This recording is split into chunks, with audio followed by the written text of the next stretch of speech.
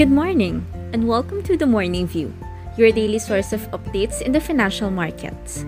Today is July 21, and here are the market highlights. Local equities continue to decline in line with Asian markets for the third straight session as investor sentiment soured amid concerns on possible surge in cases locally due to COVID-19 Delta variant. The Philippine Stock Exchange Index finished at 6,587.2.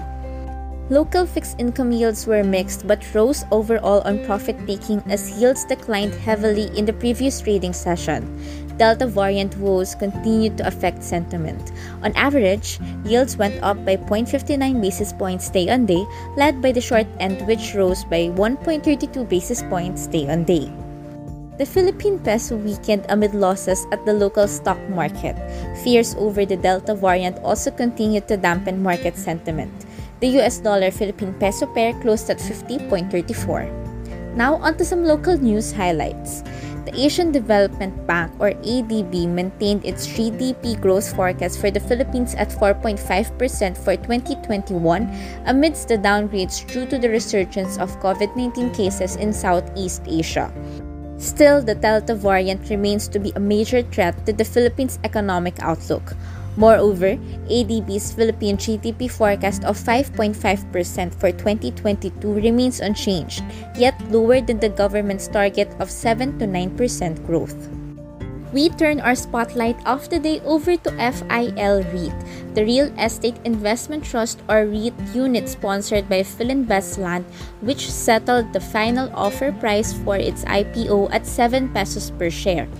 The offer consists of 1.63 billion common shares owned by FLI with an over-allotment option of 163.42 million common shares.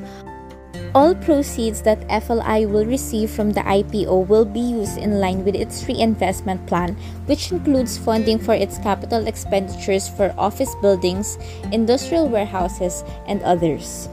Meanwhile, at the overseas markets, U.S. equities reversed prior losses as investors' economic outlook was lifted by bumper second quarter earnings reports, with 91% of the 56 companies in the S&P 500 that have reported beating estimates according to the Refinitiv.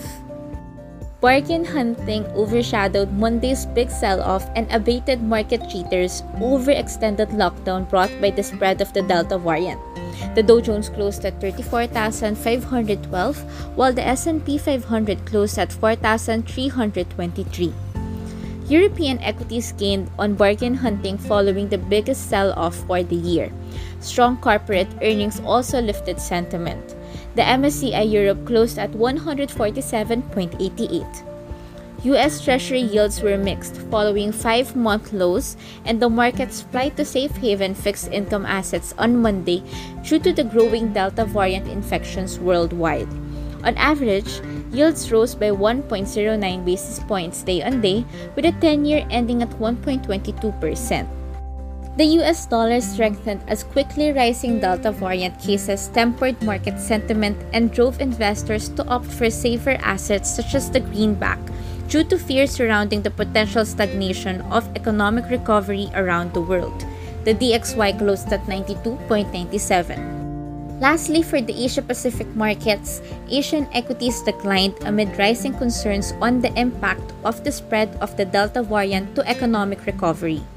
Due to the resurgence in cases and deaths, Indonesia extended its lockdown and tightened mobility restrictions. The MSCI Asia-Pacific ex-Japan closed at 670.29. That's all for today. This is Fea Bengasa, and please join us again tomorrow for another fresh episode of The Morning View. BPI Asset Management and Trust Corporation is regulated by the Bangko Sentral ng Pilipinas.